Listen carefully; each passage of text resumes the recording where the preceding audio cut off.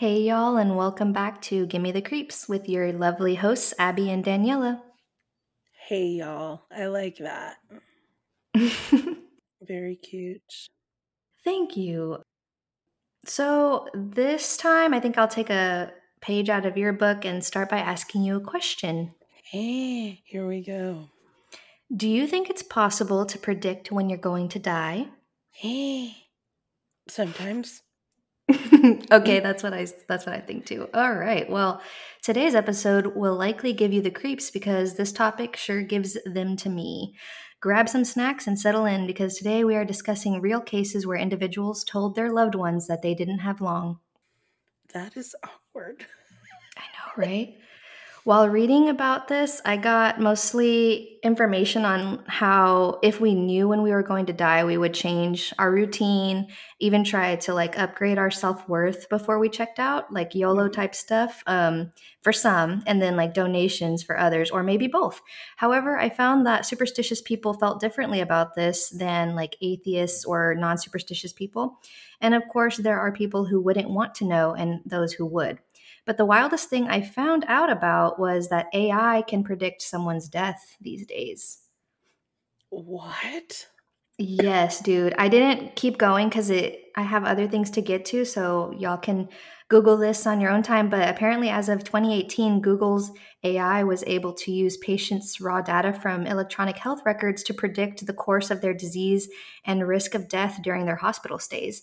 But that's okay. That is, Right, I get it. Right, I know, but it's I mean, still it's like helpful. bizarre. It Yeah. was And 95% accurate compared to like what we, they did before, and that's what was weird. And there's plenty more to read about it, so go online and look into it. But I just wanted to mention that.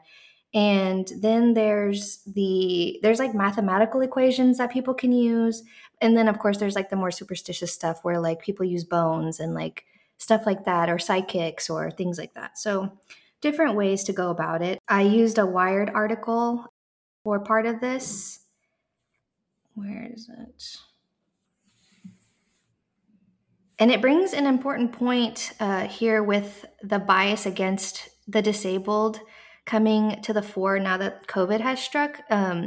People are like holding like different values for humans. It's weird. So the quality of life comes into question, and the healthcare system seems to favor using resources on the able bodied while the disabled are a secondary consideration.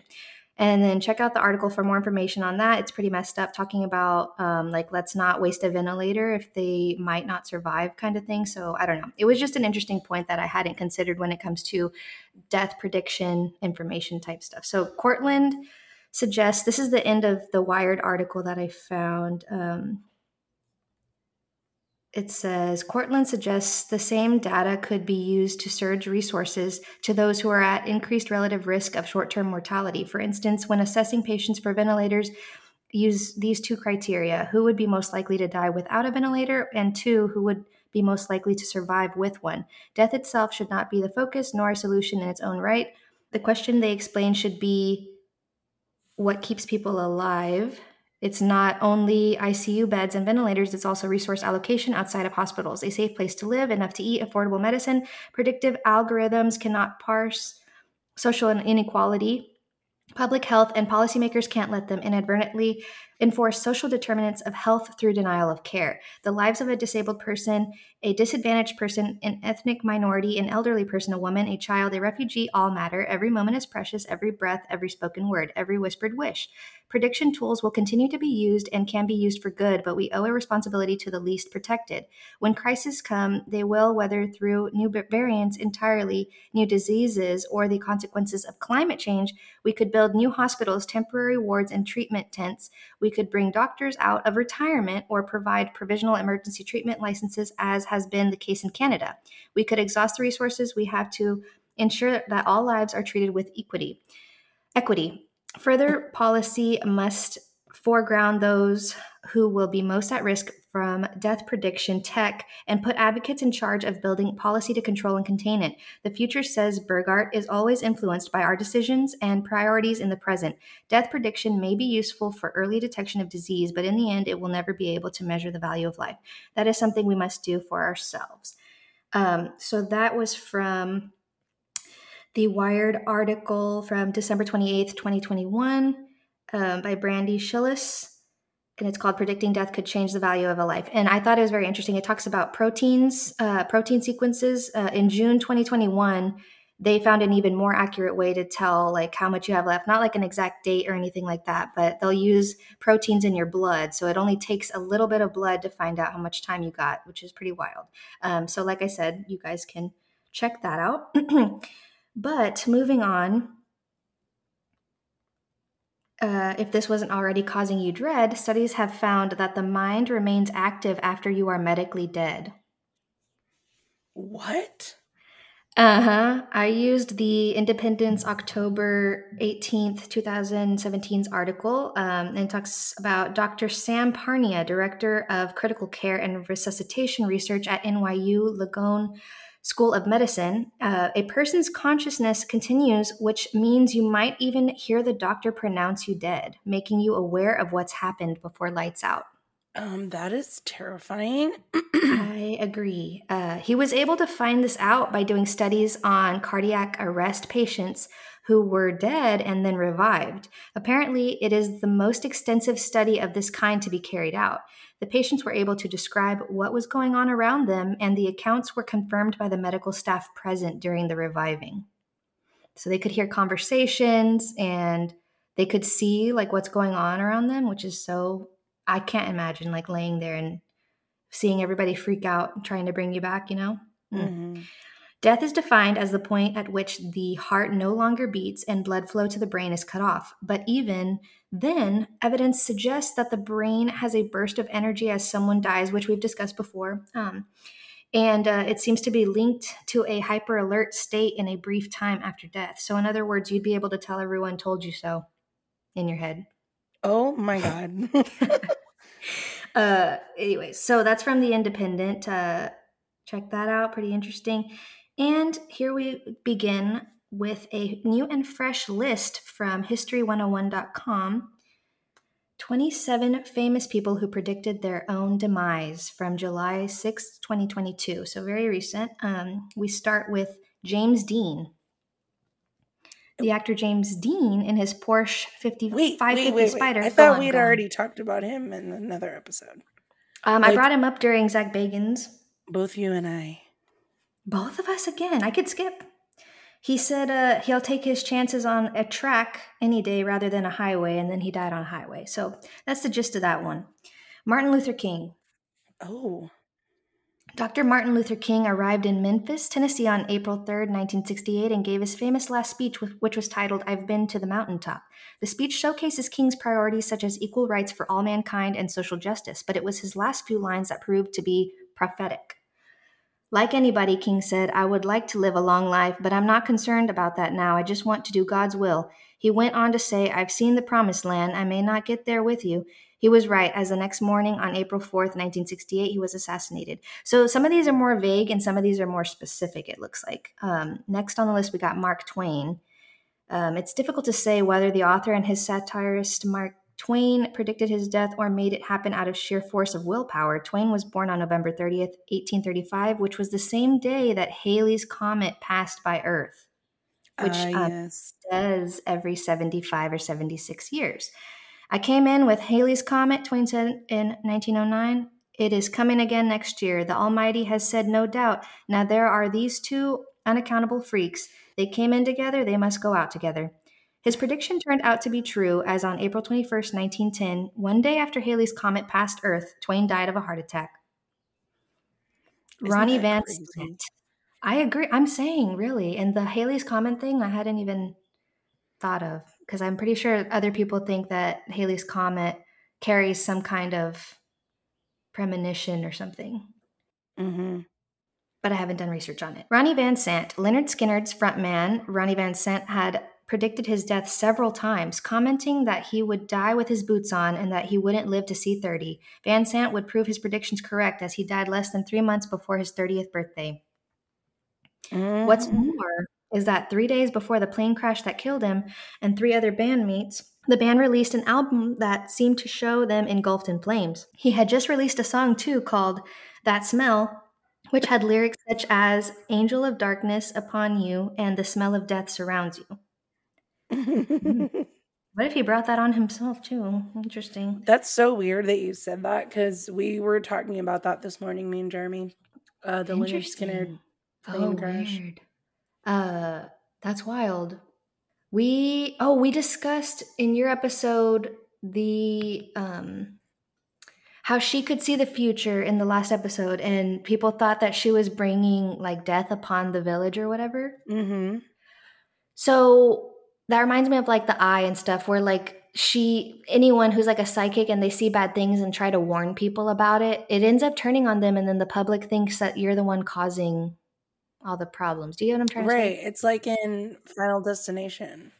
Exactly. So it makes me really wonder, like, dang, why are people like that? If they're trying to warn you about something, why would you think they caused it? And It's just so because people don't understand what is happening. I mean, I would have in been the fucking world, I guess, do what? like in the natural world, they wouldn't want to believe that you could see the future and we're trying to Right. warn. Like I wouldn't think that person is bringing death, but I also would be like, you're fucking lying sack of shit. Like, you don't fucking actually until it know. happens, and they're like, "What the fuck? Yeah, Did you do and there's this?" no one to tell except myself. Like, damn it, they were right. Right. It's so interesting. And then same thing with this. Like, do these people manifest when they're going to die, or do they really just have a feeling? Ooh, they Next on the could list. manifest it. I think so too. Abraham Lincoln, exactly 103 years before Martin Luther King was assassinated, Abraham Lincoln had a dream that strangely annoyed him. He saw oh no, I don't know what the fuck that says. Catafalque? Catafalque. Catafalque. What the fuck? Nope. It's a type of wood framework that supports a coffin in the east wing of the White House, and a Union soldier was standing guard. Lincoln walked up to the man and asked, "Who is dead in the White House?" To which the soldier replied, "The president. He was killed by an assassin." Lincoln couldn't shake the dream, and a week later he told a friend about it. 3 days after that, he was killed by an assassin's bullet, and his body was later put on display in the East Room of the White House. Yep, that sounds about right. Frank Pastore. Frank Pastore was a successful pitcher for the Cincinnati Reds, Minnesota Twins, and Texas Rangers from 1979 to 1986. He later went on to host his own radio talk show, very creatively titled The Frank Pastore Show. On November 19, 2012, he asked his listeners, you know I like motorcycles, right? Are you sensing the impending doom for Pastore? At any moment, he explained, especially with the idiot people who cross the diamond lane into my lane without any blinkers. Not that I'm angry about it. Any minute, I could be spread all over Interstate 210. Just hours after he made this comment, he was riding his motorcycle on Interstate 210 when a Hyundai Sonata drifted into his lane. He later died from his injuries. Fuck, dude. That is Don't scary. say shit like that. Don't say shit like that. Stop it.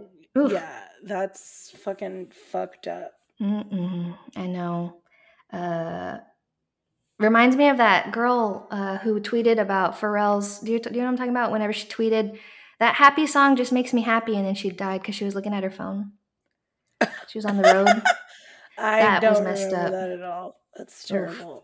Anyways, that happened whenever that happy song came out. Anyways, Jim Morrison, the Doors frontman Jim Morrison, had a close relationship with death and sang about it often, such as in his song The End. Morrison is known for his predictions, such as when in 1969 he predicted the advent of electronic dance music. Okay. What? On September 18th, 1970, rock legend Jimi Hendrix died. On October 4th, Morrison's close friend Janis Joplin died. The 27 Club was born. Days later, Morrison was out with friends at Barney's Beanery in LA, where it is said that he commented, "You're drinking with number 3. That's right, number 3. Morrison would die of a drug overdose in Paris less than 9 months later. What the fuck? Pistol Pete's Maravich. NBA legend Pistol Pete had a 10-year NBA career cut short by injuries, and to this day he still holds an all-time NCAA men's basketball scoring record for a season, 1967. Retirement from basketball didn't take well with him, and eventually he became a born-again Christian. In 1974, a 26-year-old Maravich gave an interview for the Beaver County Times in Pennsylvania and reportedly said, "I don't want to play 10 years and then die of a heart attack at the age of 40. Well, that first part was already true, and on January 5th, 1988, 6 months into his 40th year, Maravich died of a heart attack while playing a pickup game. Playing a what game? Pickup. I have no idea what that means. Is that like jacks? That's what I'm... what my first Just kidding, was. I don't know. Tupac Shakur. Much has been made in Tupac's choice for his alter ego, Machiavelli.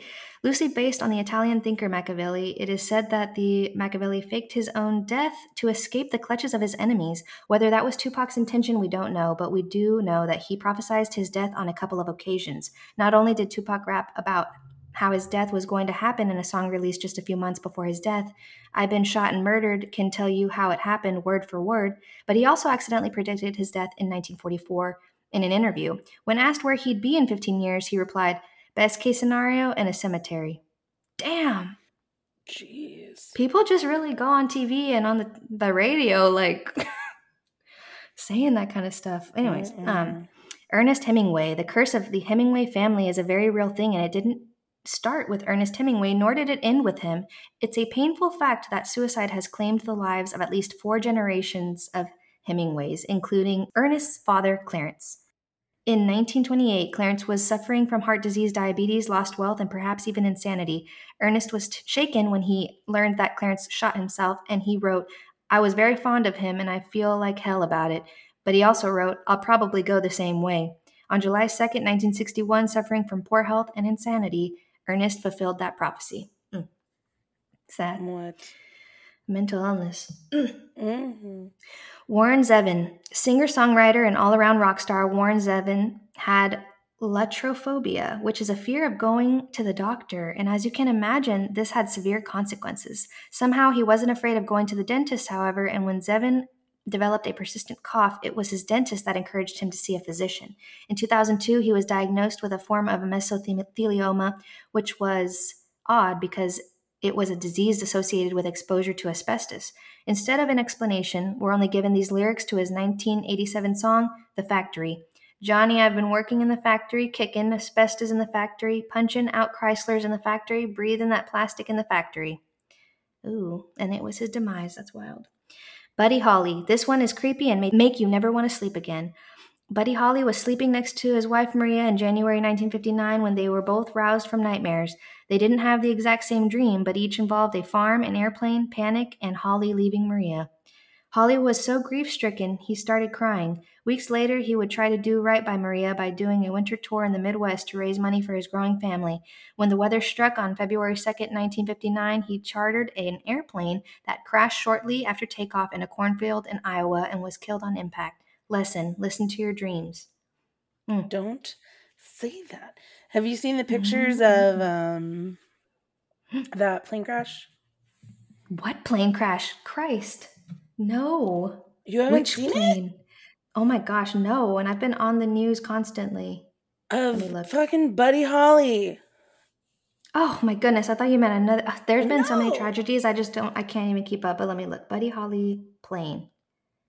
You can see everybody's body that died. The Big Bopper, or whatever the fuck his name is. No. And Richie Valens. Oh no, that's horrible. Oh, I see what you're talking about now. They all got thrown. Ugh, catastrophic. Plane crashes are just terrifying. Oh, well, I don't have to tell you that. Yeah. You don't. Mark Bolan. Our fears have a naughty way of manifesting themselves into reality, and frontman for the English glam rock group T-Rex, Mark Bolan certainly learned his lesson too late. Despite the fact that he owned many vehicles and even sang about cars often, Bolan never bothered getting his driver's license, and he was afraid of an untimely death. On the night of September 16, 1977, Bolan, then 29 years old, was the passenger in a zippy Mini 127 5 GT. He was coming home from Morton's Drinking Club and Restaurant in London when his girlfriend Gloria Jones veered off the road and struck a fence post. Jesus. Mikey Welsh. He was the bass guitarist for the rock band Weezer until 2001 when he had a falling out with the band. Drug problems and mental illness plagued Welsh, but he managed to produce visual art and eventually buried the hatchet with his former bandmates. On September 26, 2011, Welsh took to Twitter to share a dream he had. Dreamt I died in Chicago the weekend after next. Heart attack in my sleep. Need to write my will today. On the eve of Weezer's riot show on October 9, 2011, Welsh was found dead on the floor of a Chicago hotel room, apparently dying from a heart attack caused by a drug overdose. Oh my God. Kurt Cobain was an innovative musician and kick-ass rock star just as much as he was a tortured soul. This is a difficult story to verify, but according to multiple sources, Cobain predicted his own demise when he was just 14 years old, which was 13 years shy of his induction into the 27 Club.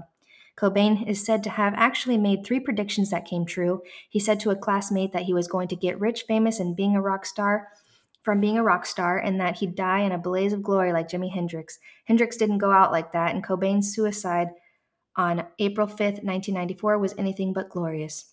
Jimi Hendrix. While Cobain may have gone out by the way of the gun, Jimi Hendrix certainly did not, but the two did end up joining the same frightful 27 Club. In 1965, before anyone outside of Seattle knew who Hendrix was, he recorded Ballad of Jimmy, whose lyrics predicted when he would die.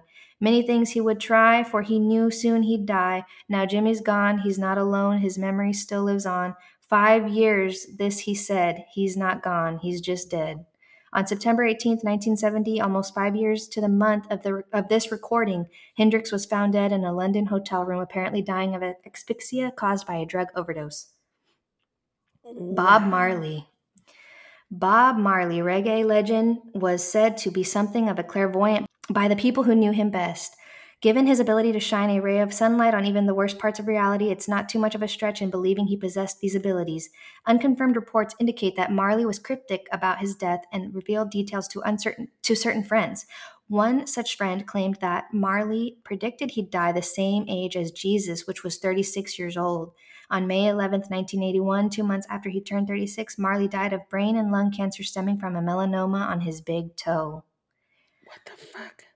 That sucks. I'm sure other people knew how he'd passed away, but I didn't know it had to do with a melanoma on his big toe. I didn't know that either. Damn. The Ultimate Warrior, James Hellwig, aka The Ultimate Warrior, was on a hiatus from professional wrestling after a falling out with just about everyone involved in World Wrestling Entertainment, WWE. Then, on April 5th, 2014, he made amends with his former comrades and appeared on WrestleMania XXX to be inducted into the WWE Hall of Fame. During his induction, he gave a great speech where he poked fate and said, "Every man's heart beats its final beat. The spirit of the Ultimate Warrior will run forever." Less than 3 days later, without warning or any indication that he was suffering from health problems, the Ultimate Warrior died of a massive heart attack. Biggie Smalls. Christopher Wallace, a.k.a. Biggie Smalls, both rapped about his early demise and later predicted it was coming. Like most musicians, Smalls wrote lyrics about his death, and in 1994 he released a song titled Suicidal Thoughts, where he used more than a couple of expletives to say that death was calling him. Smalls was gunned down in Los Angeles on March 9, 1997 by an unknown assassin. Less than 3 weeks later, what would be his final album was set to release. The title of the album was Life After Death and featured a photo of Smalls taken 6 weeks before his death leaning against a hearse with a license plate that read B.I.G. John Lennon. In the spring of 1980, John Lennon was on sailing holiday with wife Yoko Ono aboard his yacht bound for Bermuda. Rough waters rocked the boat so violently that the entire crew and everyone else except Lennon got too weak from seasickness to even function. It was Lennon who piloted the boat out of the storm. The event inspired the song Borrowed Time, which was recorded shortly after. Less than 6 months later, on December 8, 1980, Lennon was assassinated by a gunman in front of his apartment in New York. Among the lyrics in Borrowed Time are the words, "Living on borrowed time without a thought for tomorrow." Jackie Wilson. Jackie. In the case of this list, we saved the worst for last. Jackie Wilson was a soul singer who rose to stardom at the age of 24 with his chart-topping single, Lonely Teardrops. When released on an album, it sold over 1 million records. On September 25th, 1975, Wilson performed the song on Dick Clark's show, Good Old Rock and Roll Revue. And while singing the lyric, "My lonely heart is crying," he clutched his chest and collapsed to the floor, suffering a massive heart attack. He hung around for a few years, but eventually succumbed to complications on January 21st, 1984. Some of these are not predictions, but I have a story at the end of this to tell about a 16-year-old, so that'll be good. That's Richie Valens. terrifying. So there it is. I know. There he is. There he is. Ugh, horrible, because he was having dreams too. And he Richie was so Valens. scared. Oh my God. I know. That movie always fucking, it's so tough to watch that movie. Richie Valens had what's called aerophobia, which is a fear of flying, and he had a darn good reason. When he was 15 years old, he cut class to attend his grandfather's funeral. While there, a plane fell from the sky in a fiery inferno and crashed on the playground of his schoolyard. While Valens was on tour in Iowa 2 years and 3 days later, he won a coin toss that netted him a seat in a small aircraft that was taking off into a winter storm. He reportedly said, "That's the first time I've ever won anything in my life." Minutes later, on February 3rd, 1959, the plane he was on with the Big Bopper and Buddy Holly crashed into the frozen ground. Richie. Not my Richie. I know. I've been seeing that on TikTok lately. Have you? The song, but not. People have been acting out that scene with the mom and with Bob. Oh shit. Not my Richie. I'll have to send it to you. But anyways. And it still brought a tear. People in the comments were like, "I'm still crying," and it was a man in a wig. Anyways. W.T. Stead. Author William Thomas Stead's demise is another cautionary tale of the need to be careful with what you say. In 1886, Stead wrote a story wherein an ocean liner collides with another ship, and many lives are lost because of a lack of lifeboats. He later said this is exactly what might take place and will take place if liners are sent to sea short of boats. She sells seashells by the seashore is how I feel right now. Stead liked to say that he'd die by either lynching or drowning. Oh, God. He even wrote two different kinds of asphyxiation. That's crazy. I wonder if he had like a kink for that. Even wrote another story where a ship collided with an iceberg. As luck would have it, Stead found himself aboard the RMS Titanic on April 15th, 1912, when it struck an iceberg.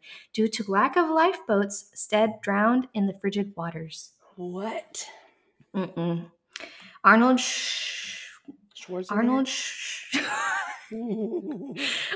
Schoenberg. Schwein? Okay. The Austrian composer Arnold Schoenberg was a decidedly tortured soul with a phobia that cost him his life. Before you go looking up triskaidekaphobia, oh my God. At least you take the time to look up how to say this shit. I just don't. I just hope everyone gets it. Triskaidekaphobia. There it is. Triskaidekaphobia. We'll tell you what it is. It's a fear of the number 13. I knew that was a thing. Yeah, we talked about it on the Friday We did. Okay, well now I'm reminded of what its title is, but it's the fear of the number 13. Ugh. He was born. That must be what the Rougarou has. That's why he can't count. That's why he can't count the damn coins. That is exactly it. He said it's not there. It's somewhere. He was. Where is he hiding? The final coin. He was born on September 13th, 1874, and he was convinced that he would die on the 13th of some month. Schoenberg even went through the trouble of changing the name of one of his operas to avoid having the letters add up to 13. He dreaded his 76th birthday, 7 plus 6, 13, after an astrologer warned him of his mathematical omen. I knew it. There's omens, too, that deal with... And then you just live with dread for the rest of your life. Anyways, Schoenberg became depressed. Dog, that's the omen of death. Ooh, I just remember that story, the black dog from... fucking Scary Stories to Tell in the Dark. I don't remember that. I don't know why that's the first thing I thought of. But yeah, black dog. People think black cats. I don't know. Bad luck is different than black death omens, right? Death. Yeah, that's a death omen. Okay, then that's a death omen. Okay. And ravens too, no? That death's on its way? You are correct. Freaky. So yeah, he was in bed all day sick on July 13th, 1951, and until 15 minutes before midnight when his heart gave out. Yeah, so Friday the 13th he died. Creepy. Jesus Christ. We know about the death of Jesus Christ and his prediction prior to it from the books of Matthew, Mark, and Luke. They all agree that he prophesied his death, but they disagree on how Jesus made his announcement. One thing is certain, though, he knew trouble was coming when he entered Jerusalem for the final time. Jesus predicted his demise with seemingly great accuracy, as in the book of Matthew he said, "The Son of Man is going to be betrayed into the hands of men. Then they will kill him." He takes it further when he said, "They will condemn him to death and will turn him over to the Gentiles to be mocked and flogged and crucified." That turned out to be exactly what happened. But wasn't that the punishment for anybody that did what he did? Like anybody, because the reason why they killed him was because he was he was preaching his own shit, right? I think so. It's been so long. Honestly. So yeah, I guess if he just knew the rules, he's just stating the rules aloud. Yeah, he knew what was going to happen to him because that's what happened to everybody that did shit like that. Or anyone that was like against whatever the fucking... The Gentiles? Pontius Pilate. I don't actually well, let's not pretend. There's a bunch of blasphemy over here. I know. We're about to be struck over here. Okay. Stop it. No. Okay. Delete. Reverse. Rewind. Okay. Rewind. I'm sweating. Okay. Rasputin.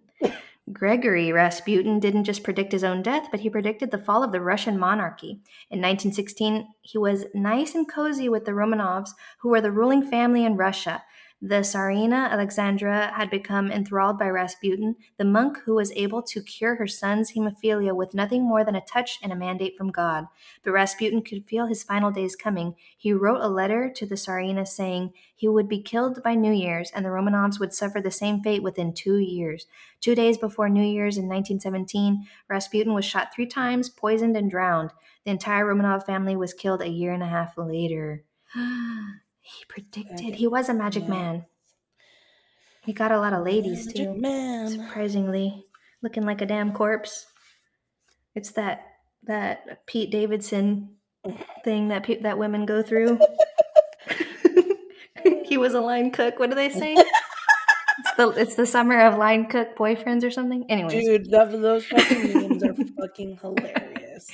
They really are. MGK and Pete Davidson are the line cooks. Yes, and the fucking Courtney girls. And Travis. Oh, good. We're forgetting their names now.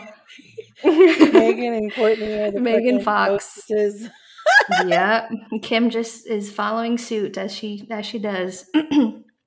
Anyhow, I won't pretend that I hate them.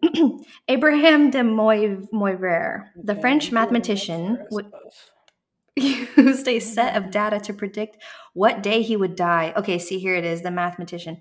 As he grew older, his energy waned and he became largely lethargic, suffered from somnolence, which is basically the opposite of insomnia. So hypersomnia.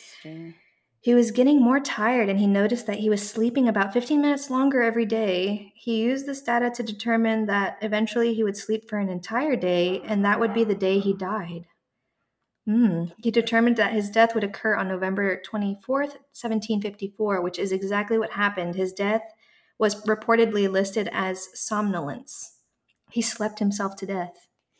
Damn. I wish... No? Yep. Let's just take that right on back there, little brain. It doesn't count. Okay. All right. So that was the famous people, but some of those I knew and then some of those were like brand new to me. So that was interesting. Let's dive in. So we did that already. I was supposed to say this before I started. Okay. So now I bring it to our 16-year-old Kathy Hobbs of Las Vegas, Nevada. I was watching an episode of the classic era of Unsolved Mysteries with Robert Stack when I saw this case And I believe it is season 14, episode 115, if you want to watch it. And her case is featured among the others. So here we go. I used unsolvedmysteries.com for this part. I'm just going to read straight from the case. And I'm going to try to read it like Robert Stack, as I always do, because I'm dramatic. Ooh.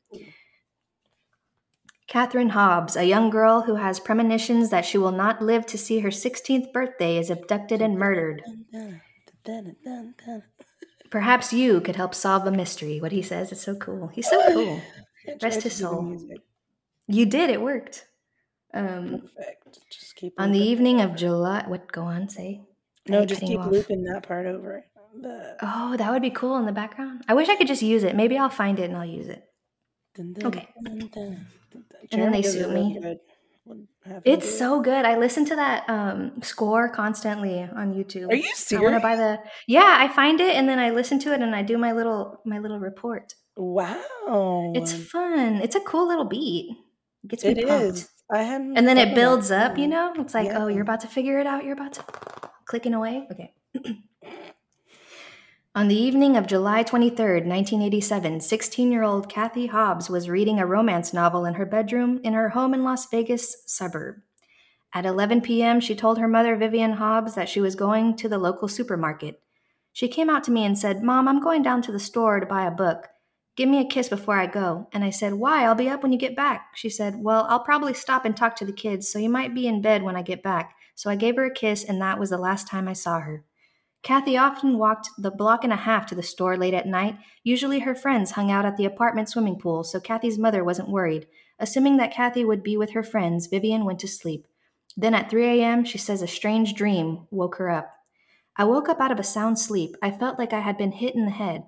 And all of a sudden, I got a very peaceful feeling, and I thought, well, it's over now, and I fell back to sleep." The next morning, Vivian discovered that Kathy's bedroom was empty. Las Vegas Metro Police Homicide Lieutenant Kyle Edwards was investigating the case. Within the first day, we had tracked down friends, relatives, and had done a very extensive media campaign on the television with Catherine's picture. At the end of the second day, we were convinced that Catherine had probably been abducted. Kathy's family had been terribly worried about her. As a child, she had frightening premonitions, several of them that she would die at an early age.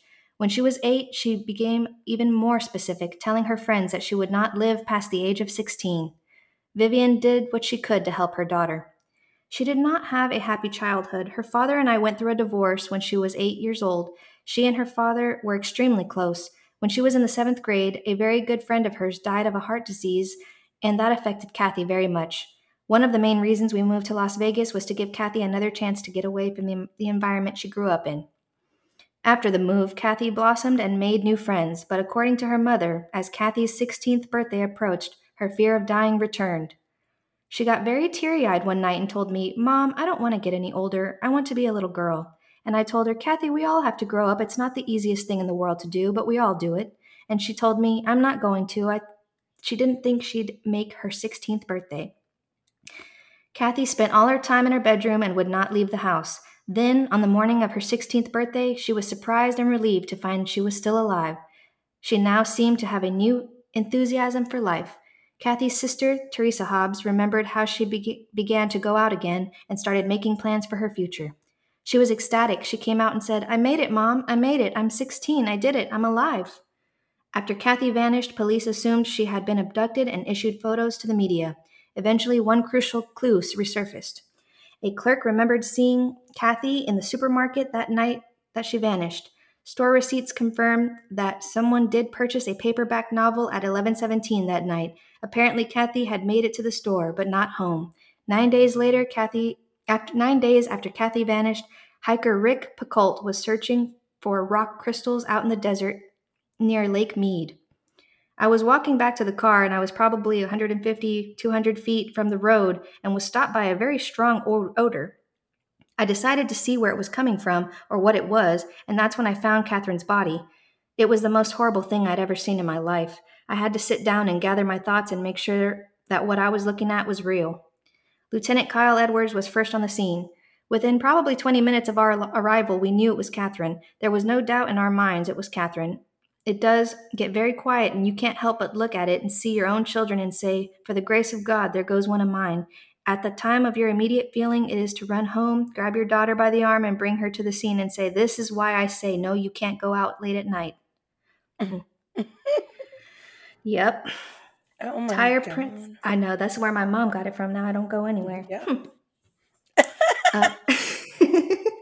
Are you happy, Mom? I know. Great. I'm still alive. Okay. Tire prints at the scene showed where a vehicle had pulled in, turned around, and left. Investigators also found 2 rocks spattered with Kathy's blood. The coroner concluded that she died from repeated blows to the head. Vivian recalled her daughter's premonitions. She was 16 years, 3 months, and 3 days old when she was killed, so she made it to 16, but not much after that. But she was right, and she wasn't going to live to be an adult. After Kathy's death, several letters were found in her room addressed to each member of the family. They were dated 1 month before her 16th birthday. The one to Vivian read, Dear Mother, in the event of my death, you shall get this letter. I hope you live happily, and I don't want you or anyone else to dwell on my death. I love you all very dearly. You were good to me, and nobody else could have been a better mother. Keep me alive in your heart, and don't ever forget me. Love always, Kathy. Exactly 3 months after Kathy vanished, a call came in to the Las Vegas Police Department. Their answering machine recorded this message from a man who may have witnessed her abduction. He grabbed the girl in front of the store on Desert Inn in Maryland. This was a few months ago. I've been out of town for a few months, and I wrote this down because she was screaming. I pulled over in the car. She was a very young girl, wearing a white jacket and pink pants, and the guy's name, he hollered to him, pushed her in the car, and his name was Robbie. Lieutenant Edwards says, The theory that we have is that she was abducted between the store and her apartment by one or more suspects. We think she was driven to the lake that night and killed that evening. The caller reported the license number of the car, but did not leave his name or phone number. The police checked the license number and discovered it did not exist. Today, the murder of Kathy Hobbs remains unsolved. Her mother and the Las Vegas police hope that the witness will call back and give more details, or that someone watching may recognize the voice of the mysterious caller. And then they do that little song, and it's update. While the witness never contacted authorities and was never located, this case has been closed. An alleged serial killer named Michael Lee Lockhart was a key suspect in Kathy's murder. After his arrest for another murder, he was put on trial, convicted, and has since been executed. Damn. So Michael Lee Lockhart, born September 30th, 1960, and he has been executed, is an American serial killer who received death sentences in 3 states, Florida, Indiana, and Texas. He was executed on December 9th, 1997 by the state of Texas. Lockhart was caught when Officer Paul Hulsey Jr. tried to arrest him for driving a stolen Chevrolet Corvette. Officers responding to the motel room where he was reported found Hulsey dead in the room. They put out an all-points bulletin for the vehicle, which was spotted. A high-speed chase ensued before Lockhart crashed and was soon apprehended. Evidence of his other crimes was found in the vehicle. Lockhart was convicted of killing Officer Hulsey and was sentenced to death. He was later convicted in Indiana for the murder of 16-year-old Wendy Gallagher. Following the previous conviction, he pleaded guilty to the murder of 14-year-old Jennifer Colhor of Florida. He received death sentences in both states. Lockhart was a suspect in the murder of Kathy Hobbs, a 16-year-old abducted in Las Vegas in 1987. Before its resolution, her case was featured on Unsolved Mysteries in 1989. He was executed on December 9th, 1997 in Texas. His last meal consisted of a double meat cheeseburger, French fries, and Coca-Cola.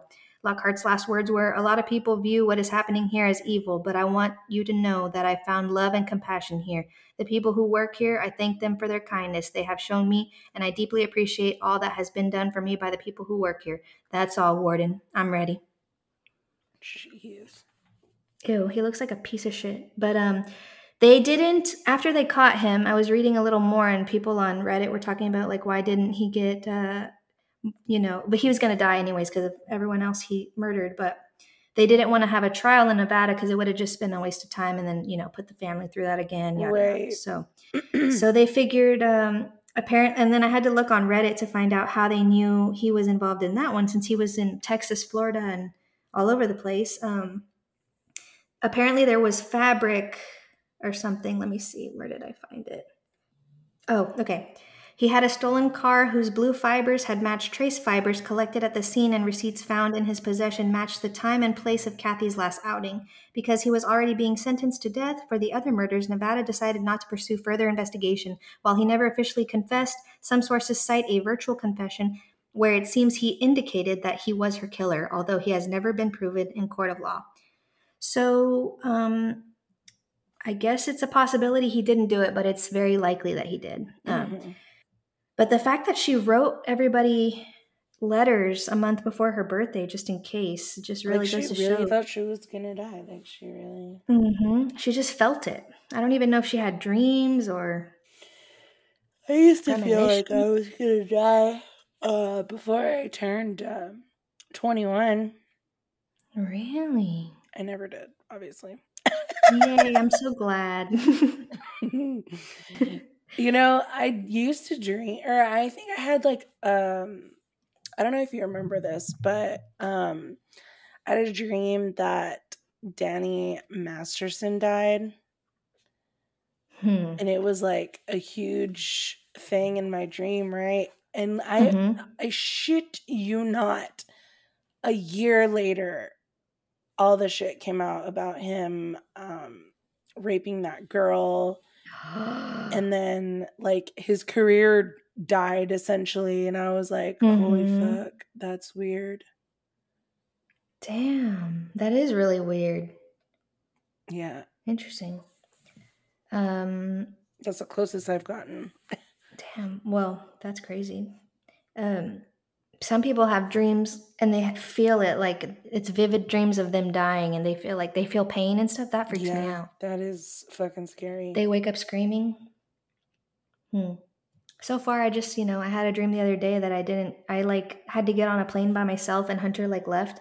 And so I get on the plane, and then when I came off the plane, I started looking for my car in the parking lot instead of trying to catch my next flight. But then when I got inside, I didn't have any paperwork, and I tried asking the front desk lady to like look me up or something to see what terminal to go to, whatever, and she was just being rude. So then I made a joke in my dream, and I was like, y'all do returns, like return me home? And then I woke up. Oh my god. Your dreams are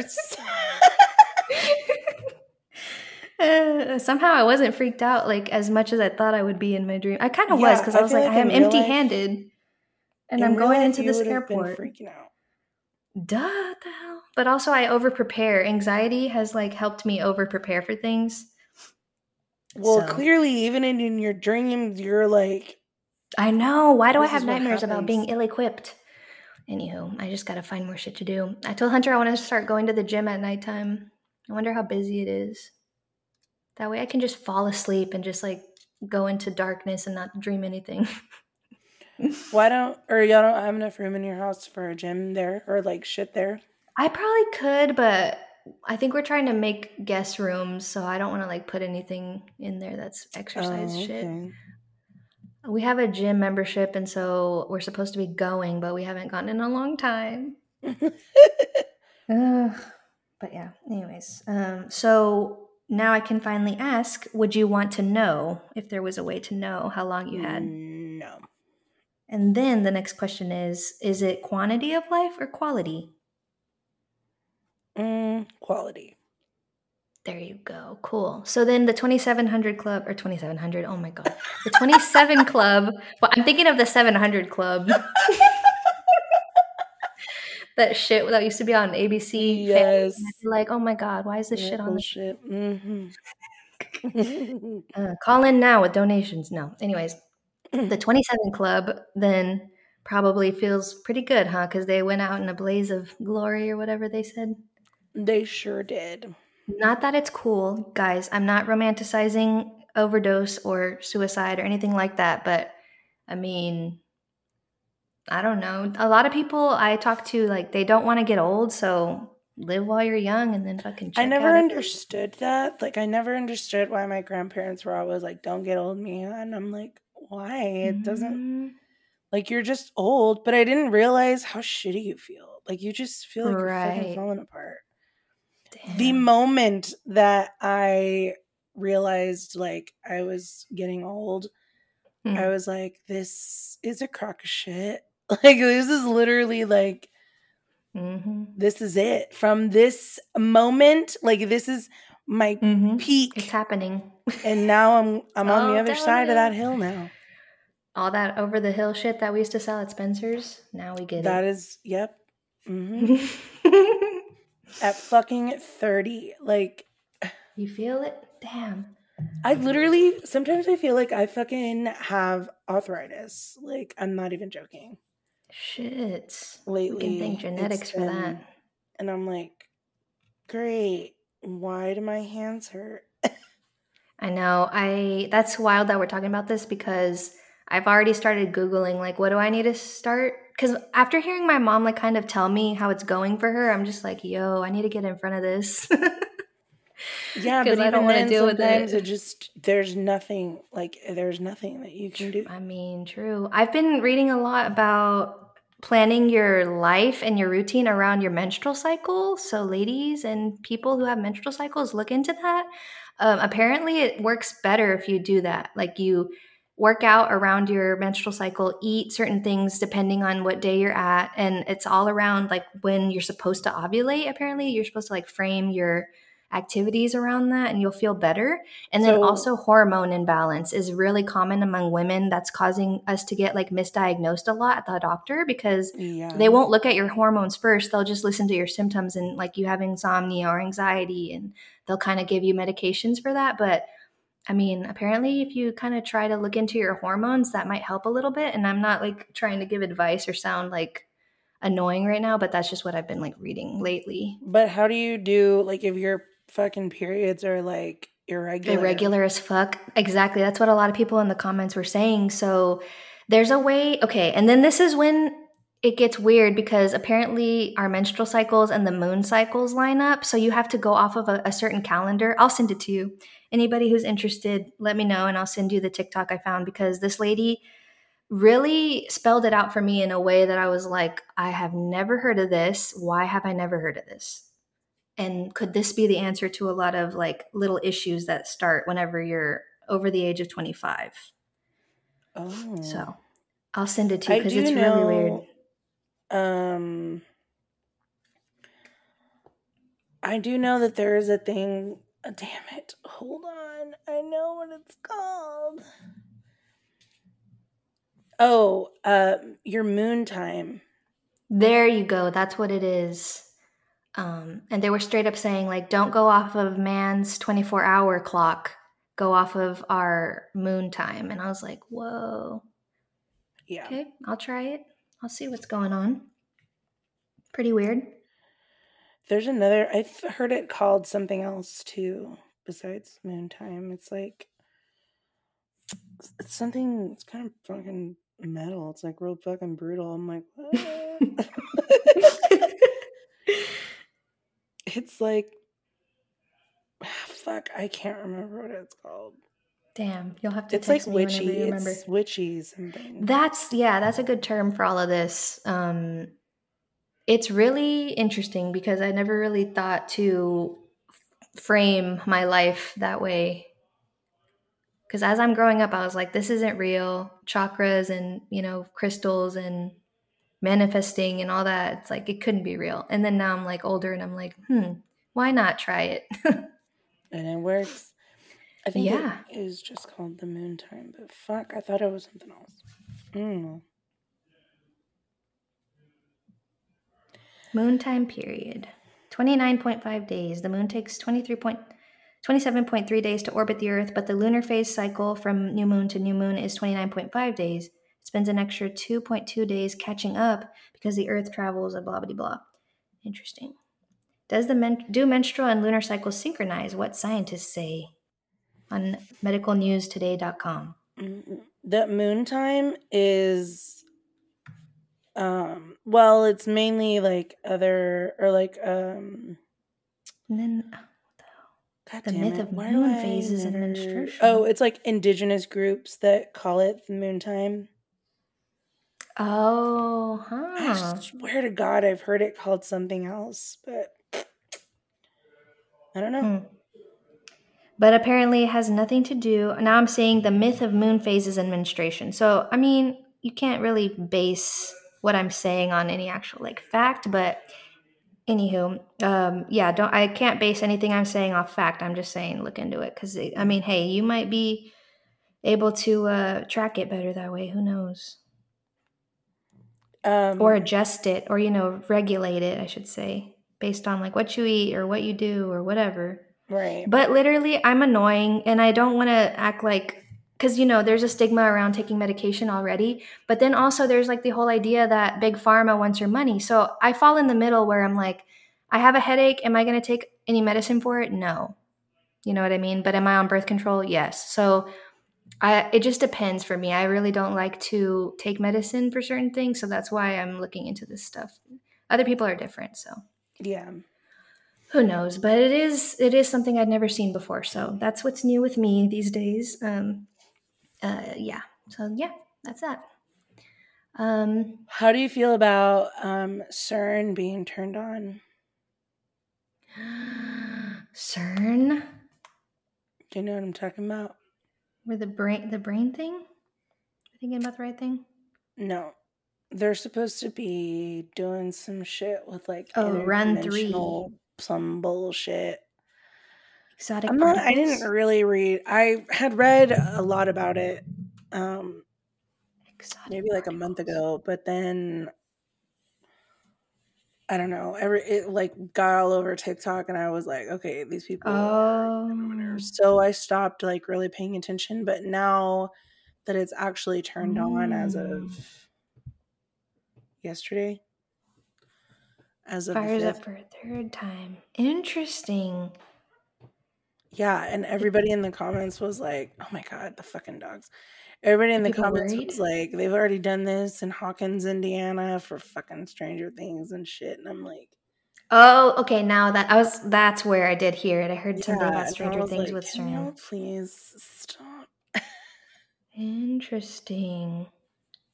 Yeah, that's other wild. People like it was dumb. Like all these people were like fucking busting out all these like theories, wild theories. Yeah, but like based on like fictional fucking things. Like somebody said the fucking Umbrella Corporation, and I'm like, that had nothing to do with what the fuck you're talking. Is this like MK Ultra shit? This is talking about particles. I don't really know. I just still can't believe MK Ultra was real. I can't put it past anybody now that whatever rumors there are. It's like particles. It's a fucking. They're trying to study like dark matter and stuff is what I'm getting. But they are doing other stuff apparently too. They discovered 3 new particles as of 17 hours ago. Discoveries? Do we want to discover anything this year? Because oh look, conspiracy theorists think the Large Hadron Collider transferred us into a parallel universe yesterday. Oh God, let's start looking into more Mandela effects today then and see what else is new. Yes. Conspiracy theories about CERN's Large Hadron Collider are going viral on TikTok, yes. Whoa. Yeah, and everyone's like losing their minds. Huh, I'll have to look more into it. CERN's when do you think Project Bluebeam's going to take off? Or has it already? CERN's main function is to provide the particle accelerators and other infrastructure needed for high energy physics research. Mm-hmm. Okay. I know. I was like, can you tell me more? Tell me more. That's what that is. As a result, numerous experiments have been constructed at CERN through international collaborations. And what? CERN is the European Organization for Nuclear Research. Why is it? Physics. I know, but nuclear. Oh, in French. The French translation of it creates CERN. Ah, I see what you were trying to do. Line up the voids. But yeah, that's interesting. Huh. Okay, cool. So we might have been put into a parallel universe yesterday, which, if we were, what in the flying fuck is this the same shit that I was doing the day before yesterday? Ain't nothing different. I know, right? Are you supposed to feel it? Who's been replaced? I mean, everything fucking feels the goddamn same. If it changed like one or two small things, like There it is. what was the point? What was the fucking point? To make everything better, maybe, because we're headed in the wrong direction. Conspiracy theorists think the Large Hadron Collider transferred us into a parallel universe yesterday. So this is from ifuckinglovescience.com. On Tuesday, the world's largest article. Earlier yesterday. Yesterday? See, it already happened. I'm just kidding. God particle. Okay, I'll have to go through here. Cool. I'm sure TikTok is fucking. People have been talking about a big shift, and I wonder if this has anything to do with it now. If this is what I think people didn't know, but this shit has been talked about like for months already. So true. The other conspiracies that were or theories that were like talking about there's a big shift coming. They didn't specify what would cause it. So I mean, I don't know. Maybe it was this. I don't know. People are fucking weird. I need a third eye. But can you trust your third eye? Why wouldn't you be able to? It's the most in touch with truth, I feel like. Well, in other news, I saw a video. It happened yesterday of this girl who fought like hell when she was sexually assaulted in an elevator in a storage unit. What the fuck? And she even came out running after him after he left because she was beating on him so bad, which thank goodness she's okay. Let me find it. I want good news at the end of every episode now, so I'll share this story. Now? Yes, I have to, or else I'll leave and I'll just be like, oh no, in dread all day long. Let me find it. And then I want to tell you guys about 3 kids who saved a dad who collapsed in a pool. Yeah, 1 day ago. Woman says when she was attacked in an elevator, she fought back. The woman, whose name is not being shared publicly, spoke with KCBS TV in California. She says when she got on an elevator at a storage facility in June, a man followed her, and once the door closed, he pushed her up against the wall of the elevator and he ripped off her sports bra. Like he pulled it, and then he was grabbing her breasts and like pulling her breasts, and he was arrested. So he's a 26-year-old man in connection with the incident. And so, yeah, he's already been arrested. So that's good. But she tried to pepper spray him and she couldn't get the safety lock off. So she was just like hitting him whenever he was attacking her inside the elevator. And when the elevator opens again, he's running. And you see her running towards him with her keychain in her hands. So, Jesus. Guys, we can't always rely on our self-defense stuff. So, do what you have to do. Kick your legs, swing your arms, don't go down easy. Just try your best to get away because she was able to. It's possible. So that's very inspiring. And she's not sharing her name or anything. And she was blurred on this Inside Edition thing. So she doesn't want anyone to know who she is, but she does want to put a warning out there for people to be aware. And the storage facility had cameras, so that was how they were able to find this guy. But yeah, you see everything. You see him come out of the elevator with another guy, and they're pulling a dolly or something, and then she goes in alone with nothing in her hands but her keys, and she's in a sports bra and leisure wear, and he goes right back in. And like, why are you going right back in there? You know what I mean? Yeah. So, yeah, and then you see them both run out, and she's chasing him with her keys in her hand. So, pretty scary. And then, yep, here it is. As of 4 hours ago, these boys saved their dad from drowning with CPR they learned from The Sandlot. Oh, my God. Brad Hassig. No, isn't that so precious? They didn't know what they were doing, and they saved him. Brad Hassig was doing some breathing exercises underwater in his backyard pool when something went amiss. He slipped into unconsciousness in the 5-foot end of the pool, and if he had been on his own in the backyard on that June day, things might not have had a positive outcome. Fortunately for Brad, he was not alone. His 10-year-old twins, Bryden and Christian were there along with their 11-year-old pal, Sam Ebert, and those 3 kids ended up saving Brad's life with lessons they learned from watching The Sandlot. In an interview with Hoda Kotb on Today, Brad Hassig described the beginning of that fateful day as a typical afternoon with the kids. We had music on the speakers, and I was doing breathing exercises underwater to relax. I wasn't pushing myself or trying to be a Navy SEAL. Suddenly, Brad blacked out and still can't explain what happened. It seemed normal and then just nothing. His son Christian was the first one to notice that something was wrong because his dad was on his side in the pool. So he was laying on his side in the pool. I alerted my brother, he told Kotb, and Bryden put on his goggles to go investigate with Sam. Me and Sam dove into the water and grabbed one arm and pulled him next to the steps. As if pulling a grown man to safety wasn't enough, the 3 boys went further. After they couldn't unlock their dad's phone, Christian ran to a neighbor's to call for help while Bryden performed CPR on his unconscious dad. CPR he learned from watching movies like Hook and The Sandlot. Kotb reminded the boys that there's a scene when Pretty Lifeguard goes and does CPR on Squints, one of the kids from the movie. Apparently, that was well imprinted into their memory. Fortunately, the CPR worked. With Sam listening for a heartbeat and Bryden doing the mouth-to-mouth, his dad came to, coughing up blood and foam and water. Christian had managed to stop a car to ask for help, and the first responders arrived. In short, those 3 boys saved Brad's life.